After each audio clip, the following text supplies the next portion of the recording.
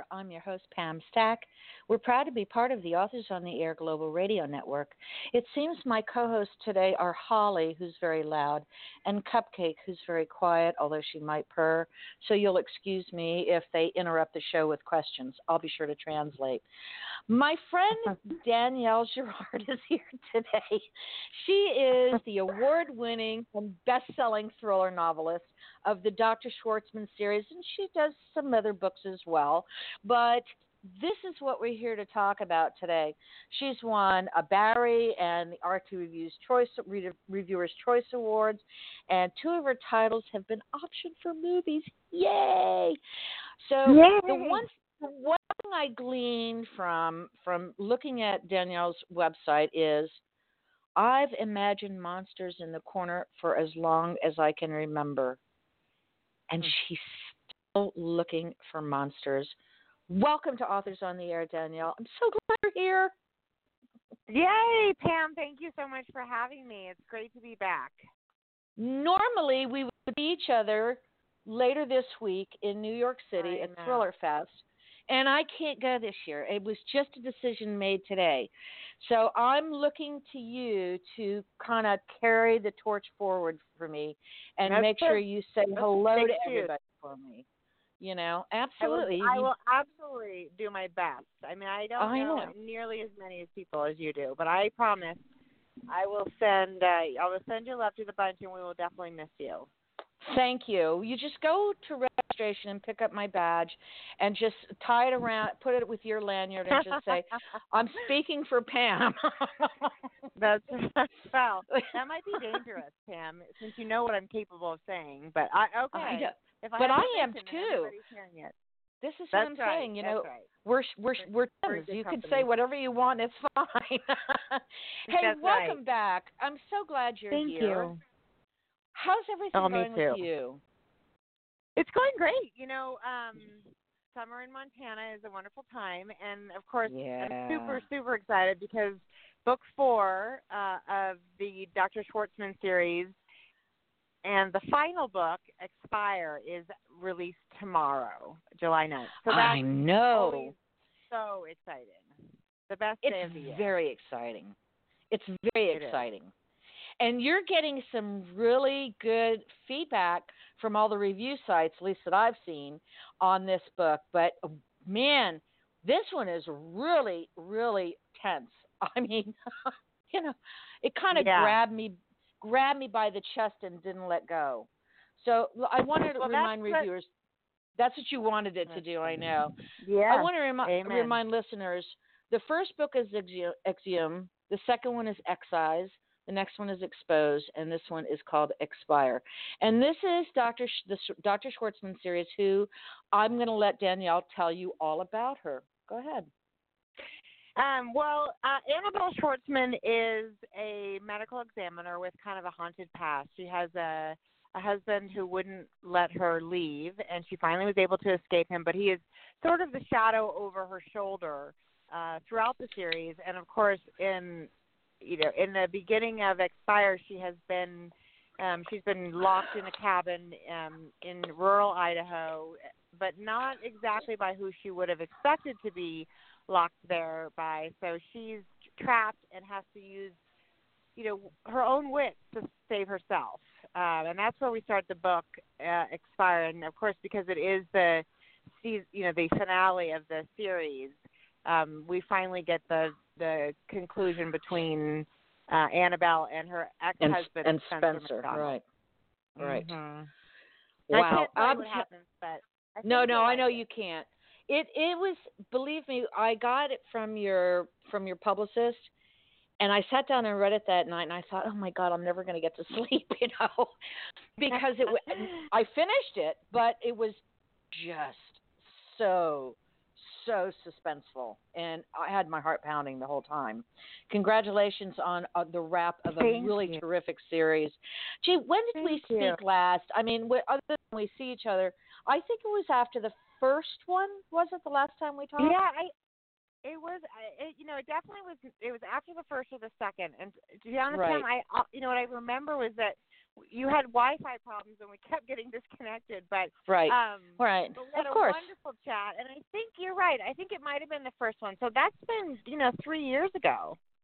Can believe I know. I can't. Now, you also have the Rookie Club book. Is that trilogy done, or is there more So than? the Rookie Club Right. series actually has five completed books. Okay. And they are done. Those books. It's a loose series. Each book sort of features one of the rookies in the Right. which is a group of San Francisco police officers who kind of grew up together, women officers, and so each book features one of them. It isn't so much a strict series. You could kind of pick up whichever one you want. Right. First, but yes, those are all done. And then I have 4 standalone books that came before any of those. Those were my original books with Penguin Putnam a long time ago. I'm going to date myself if I tell you how young I was. But it was 2000 when my first book came out, so that's a long time ago. That's wonderful. Well, but you've been busy. I mean, you've been really busy, and I know that you already have a working title for the next one, which is Cold as Ice, right? I don't know if it's going to stay that way. And Cold as Ice will be the first book in the new series, and it's slated, I think, for about this exact time next year, July of 2020. Yep, July 7th. And, Yep, and that book is the first book I've ever set outside the Bay Area, and it's actually set in a fictitious town in North Dakota called Hagen, North Dakota. So it's got a lot of that everybody has a secret. Yes. Kind of a small town, but still, I still have the penchant for high drama and real dark edges. Danielle, when you sit down to write, are you as excited as when you wrote the first one, or more excited? It's funny. I start every book totally excited and completely terrified, and almost in equal parts. And I actually just turned in. Cold as Ice is the draft of it is done, and I have another book I kind of want to write before I write the second book of that series, and I just started it like 2 nights ago. And I got out of bed at like midnight. I couldn't sleep, and I went down to the basement and started working. And I was, mostly excited when I'm writing, and then I think the terror sets in kind of between time at the computer. When you start to think, oh God, can I really do this again? Can I pull it off? Am I good enough? Maybe I don't know that everyone feels that way. Certainly if you talk to, when I have conversations with Lee Child and Harlan Coben, they don't ever indicate that they're terrified. But I'm sure it happens to everybody in some way. But for me it is. And maybe the terror is what keeps me in line. It's what makes me sharp, because I'm like, I'm really that and afraid. a deadline, deadline will also whip you into shape too. The deadlines I try to keep in advance of them, because they do really, I think they can really mess with your head too. Yeah. So if you get it done 2 months because you don't want to cram. You don't want to cram for deadline, because then it's crap that you're laying down on the page, right? Pretty much. For me that writing, it's not even the writing under pressure. If I know what I'm going to write, then writing under pressure is no problem. But if I don't know the plot of my story, plotting under pressure is impossible. I really, really struggle with that. So I don't want to have to do that under pressure. Do you whiteboard or outline before you get started, loosely? Yeah, I definitely do. You do.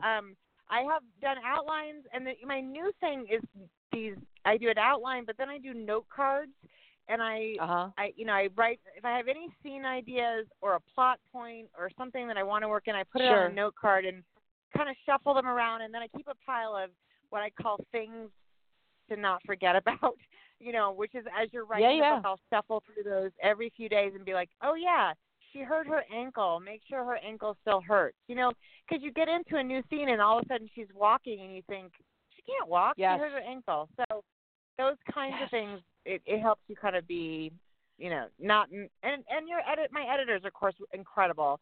My editor at Amazon, Jessica Tribble's like sharp as a tack, and she'll Yes. catch those things. But I would prefer it if she doesn't have to, right? I'd prefer it if I caught it myself. But you know what I noticed? Because people think there are not as many books being published as there used to be by traditional houses, and they're absolutely wrong. There are. There are just and what I have found is that just like you mentioned, last chapter she stumbled and twisted her ankle, and an hour or two later she's walking just fine. That pulls me out of a story, Danielle. Of course it does. Me too. I can forgive it if it's just. I can forgive it if it's just one mistake, but then I'm on the hunt for other things that are going to make me crazy. I don't know. Like if you're walking in a crowd and you get bumped one time, your purse falls down, you're gonna, you don't think the guy's going to come back and bump you again, but you hold your purse a little tighter to you, just in case. Yeah, you're more vigilant. And so, that's right. Yes. So when I'm reading and I see things like that are not consistent what I've read, and let me tell you something. I can write my own phone number down and get the numbers backwards. But when I'm reading a book, and generally I'm reading a galley or, a Kindle file. Right. I pick that stuff up right away, and it makes me nuts.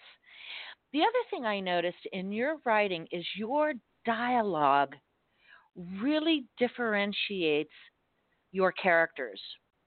So, in other words, when I know that Dr. Schwartzman is talking, I don't need you to say, and Dr. Schwartzman said this, and this, and Spencer said that. It's because the tone and the vocabulary is so different that it's. I notice it immediately, and I really appreciate that, because I love that in books where and Dr. Schwartzman has a very specific expertise. So when Hal, her partner asked the question, he doesn't, he knows more about lots of things, but not certainly the things in the morgue. So it's nice when it makes sense that she sounds more educated about those things, because she is, and she's a little more uptight, and he's a more playful, and so they have their, I think dialogue is the place. I mean, I know you can how they act also, but really dialogue seems to me to be the best place to show people's personalities, because we are kind of what we say and how we say it. That's how we get each other cues in real life too. Of course, and when she's talking to him, of course, men and women are going to have different, the nuance of their voice, the timbre, the tone of their voice. And so to me, that's really important. If I have to go back and look and say, oh, that's where this thread was going, and I can't figure out who it is, I'm almost predisposed to think the rest of it's going to be crap, because it'll sound like one person is talking, whether it's in first person or third. And I want to hear the characters in the book. Yeah, it's important to me too, and I love it when it's done well. Yeah, so I really noticed that a lot, and Thank you. I got to go back and read the other ones and get caught up with myself again. But when I was reading this, it was really obvious to me that you took your time with dialogue. Now, do you ever read your dialogue out loud, or have someone read it to you? I do read it. I read dialogue out loud almost Good. always. Not always Great. in the first round. But I also, I think I'm an auditory person, so I tend to hear. I also kind of hear it when I'm writing it. So yes. I think that helps with dialogue. I can't even listen to my, Audible. My books are all on Audible. It's wonderful. And I love Audible. But if I had to listen to my book on Audible, I think I'd, claw my eyes out. I just, there's something about you know what your intention is. Yeah. You know what your intention is for the dialogue. What's funny is I was over on the southeast coast of Florida at a book signing, like probably 2 weeks from each other. One was for Robert Crace and the other was for Jeff Deaver. And Robert Crace was first, and he actually read from one of his Elvis and Joe Pike books. And it was so cool for me to listen to it, because his voice, the creator of Elvis and Joe, was so different from the way I heard them in my head. It was so different. Right. And then when Jeff was reading, and I just saw him last weekend at Mystery Fest Key West, he does a very different kind of a read. He does not do that kind of, he doesn't read from the book. But I really like when writers read from their books because it informs me of what they think their characters sound like and how they think they sound like and what they should sound like. Even though I know you leave it up to your reader's discretion, it's always interesting to me to hear that. So if anybody asks you to read, by all means do it, okay? Because your dialogue is exceptional. Sam told me I have to read, so I will read. Absolutely. There you go. I really enjoy it.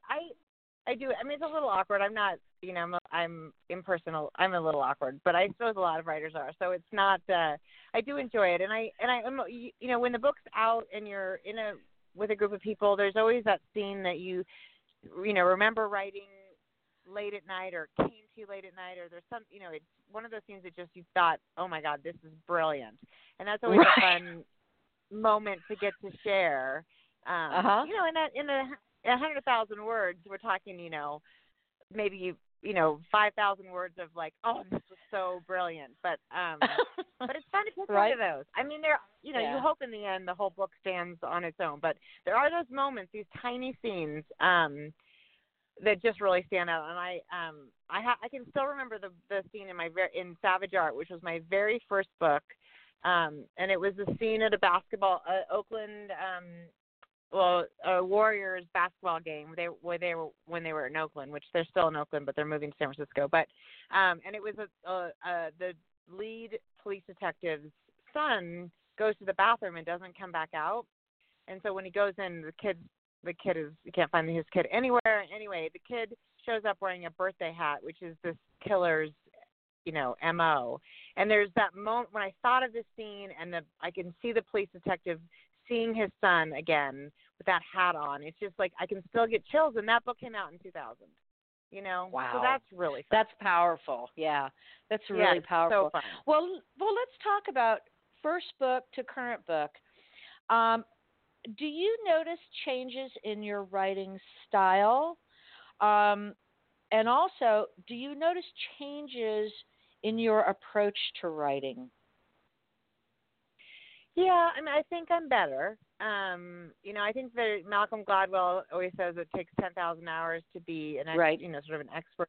And I think I certainly wasn't that Savage Art. I think I probably hit that somewhere, maybe in the last 3 or 4 books. But so I definitely think I'm a little more patient, which does not come naturally, and that makes me better as well. And I think that's part of the process too.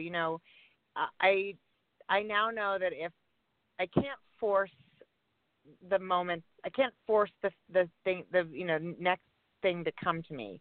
I have to give it time. I have to keep that in my mind and walk around the house and stare out the windows and, pull weeds or do whatever it is that takes my mind off of it, but doesn't really take my focus, because that's when sort of resolutions to problems come. So patience is a big one. And then practice. I write. When I'm in the middle of a book, I really try to write 6 days a week. I know some people can do it 7, but I always have one day where I just am an utter loaf and I do nothing. So you have to. I try to do it. Yeah, I try to do it every day because I think that keeps you in it too. And I have the luxury to do that because I write full time. And in the beginning, I had a full-time job and a couple of babies, so it made it a lot harder to be consistent. Sure, but it's a great job for a single. It's a great job for a mom, writing at home. Yeah, probably. If children are in school. Yeah, if your kids are in school. When they're infants or teenagers, maybe not. Infants and teenagers don't count because they're not real people. Then in at teenage age, they morph back into something. Yeah, you're not a real person to them either. You're just the person who fills their bank accounts and sends in the forms and does the laundry. My kids are fabulous. Does the laundry. Oh, good. I actually, the nice thing about teenagers is you say, I'm not doing your laundry anymore. I'm not doing your laundry. I'm not doing your dishes. you guys are, I make the meals and you do the cleanup, and so there are some benefits. But no, I'm just teasing. I do love, my kids are amazing, and I've always been able to figure out a way to make it work. But it was a lot more piecemeal when they were I'm sure. when they were littler, and that's, I think, every parent, everybody goes through those stages Sure. with children. It's just, you got to be patient with that too. Yes. What's next for you? I know you're finishing up the next one due in July 2020. Anything happening in between? We were going to see each other in Thriller Fest. You're going to stand in my place.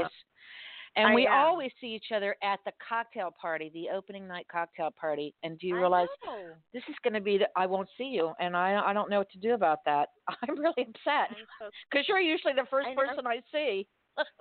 I think you're so good to be home with your kitty cat who's sick, but I'm really disappointed, Pam, and I'm going to get to the registration table and say Pam would like me to take her her lanyard and her drink ticket to hand them out to the people at the party. Absolutely. But I know. Well, we'll post pictures and we'll tag you in them.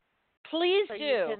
Just hold up a sign, hold up my lanyard or something, and say, "See, Pam's here in spirit," even though her cat's office is babysitting her sick cat.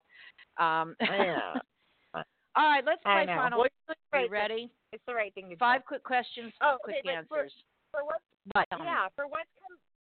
coming up next, I do have the book. I have the sequel to Cold as Ice, and I have some ideas for that. But I did get kind of just a little tickle in my brain about a book, which I'm going to try to write first. So we'll see how this goes.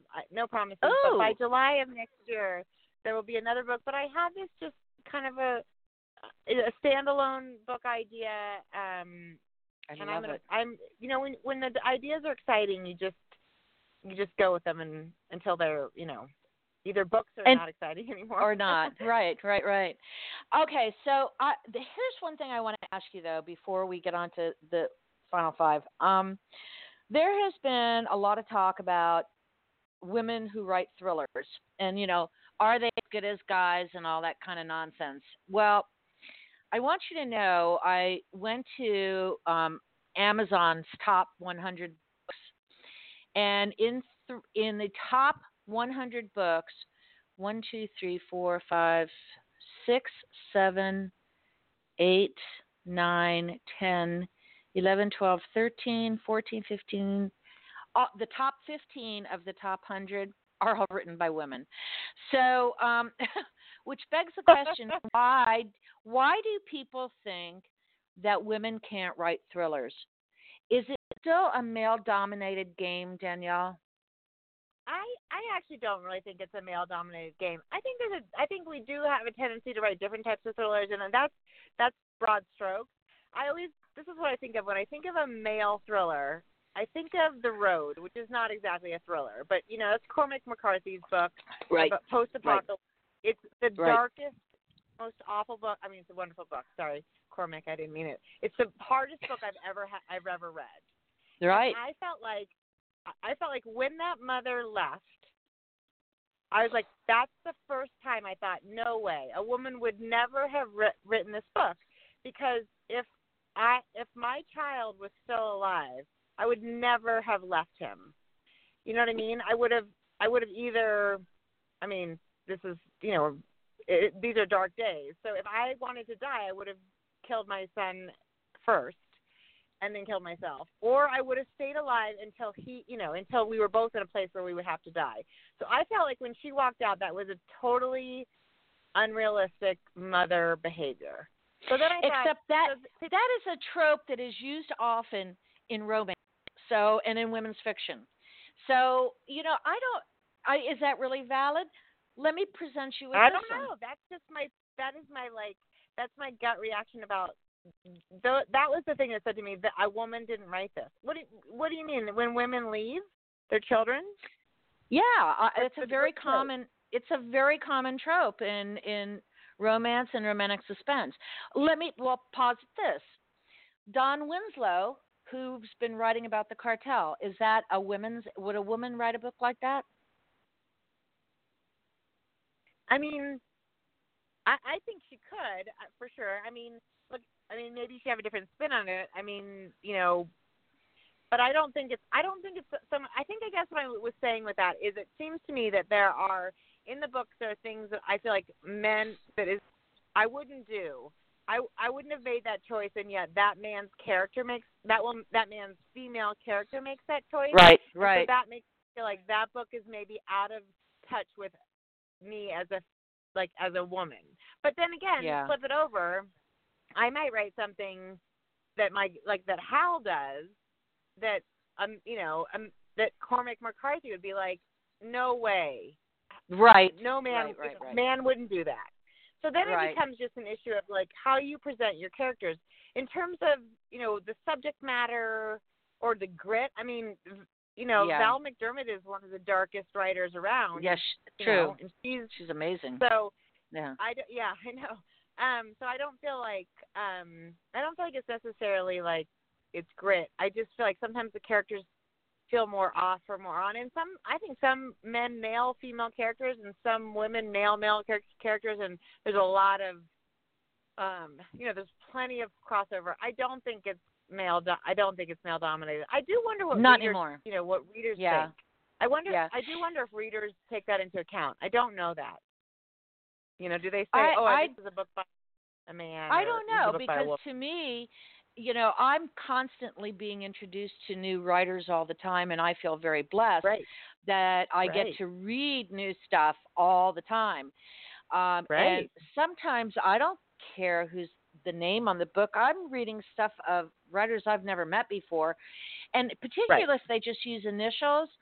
And I'm not the type of person to even go to the synopsis on the back of a book or look at an author synopsis. I go right from the very first page. I read through the copyright when it's published. I read all of that stuff. I know it sounds crazy, but that's how I learned to read. So, that doesn't sound crazy. I agree. I read. I mean, if somebody recommends a book, I'll read it. Without knowing kind of if we're talking about a male author or a female author, it doesn't make a huge difference to me. And I just read DJ Palmer's Danny Palmer's book.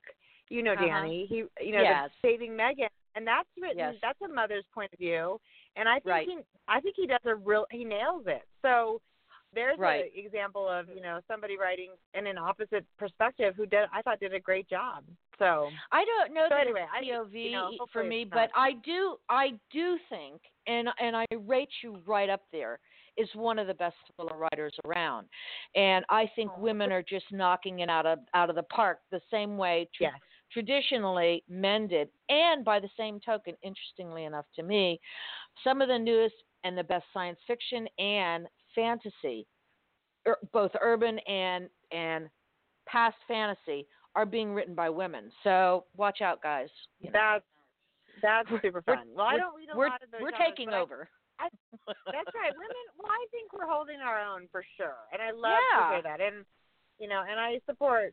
I obviously support, especially. I don't want any woman author to ever think, I'm not sure if I can write this book because I'm a woman. We shouldn't have that thought anymore. Now, that has nothing to do with it. Right. I don't know if I can write this book. I have that thought all the time, but it's not necessary. It's not because I'm a woman. It's because, oh God, I'm starting over. Can I do this again? Can I pull another one off? Right. Danielle, tell everybody where they can find you on the web and in social media. Yes, please visit me. DanielleGirard.com is my email, my website. And actually, if you go to my newsletter page, there is a free short story, a Rookie Club short story called Too Close to Home. That's a free download there, so please check that out. And I am at Danielle Girard Books on Instagram, and author Danielle Girard on Facebook, and Danielle Girard on Twitter. I'm kind of a terrible tweeter, but I'm trying to get better. But you know what? Here's what I figured out. You can link whatever you post on Facebook to your Twitter account, and then you never have to worry about it. Because if I had to go and tweet I mean, as it is, I have to go and like find out Brilliant. who's sharing stuff and say thank you. Yeah, there's a way to do it. So there's your hint, girlfriend. This I is love it. Danielle Girard. She is an award-winning author, and her book is called Expire. Please, you can find her books everywhere. And once you finish reading it and find out how fabulous she is, then go to Amazon and put 5 stars on there and say, "Oh my God, Danielle Girard is one of the best thriller authors I've ever read." And that's all you have to say, right? Well, bravo. Absolutely. Pam, you're the best. Thank you so much. And thank you, Danielle, for being with me. Tell everyone I said hello, and you and I are going to talk again soon. Listeners, thanks for being with me, and thank you, Mom and Dad. I'll see you later. Bye. Later, Pam. Bye.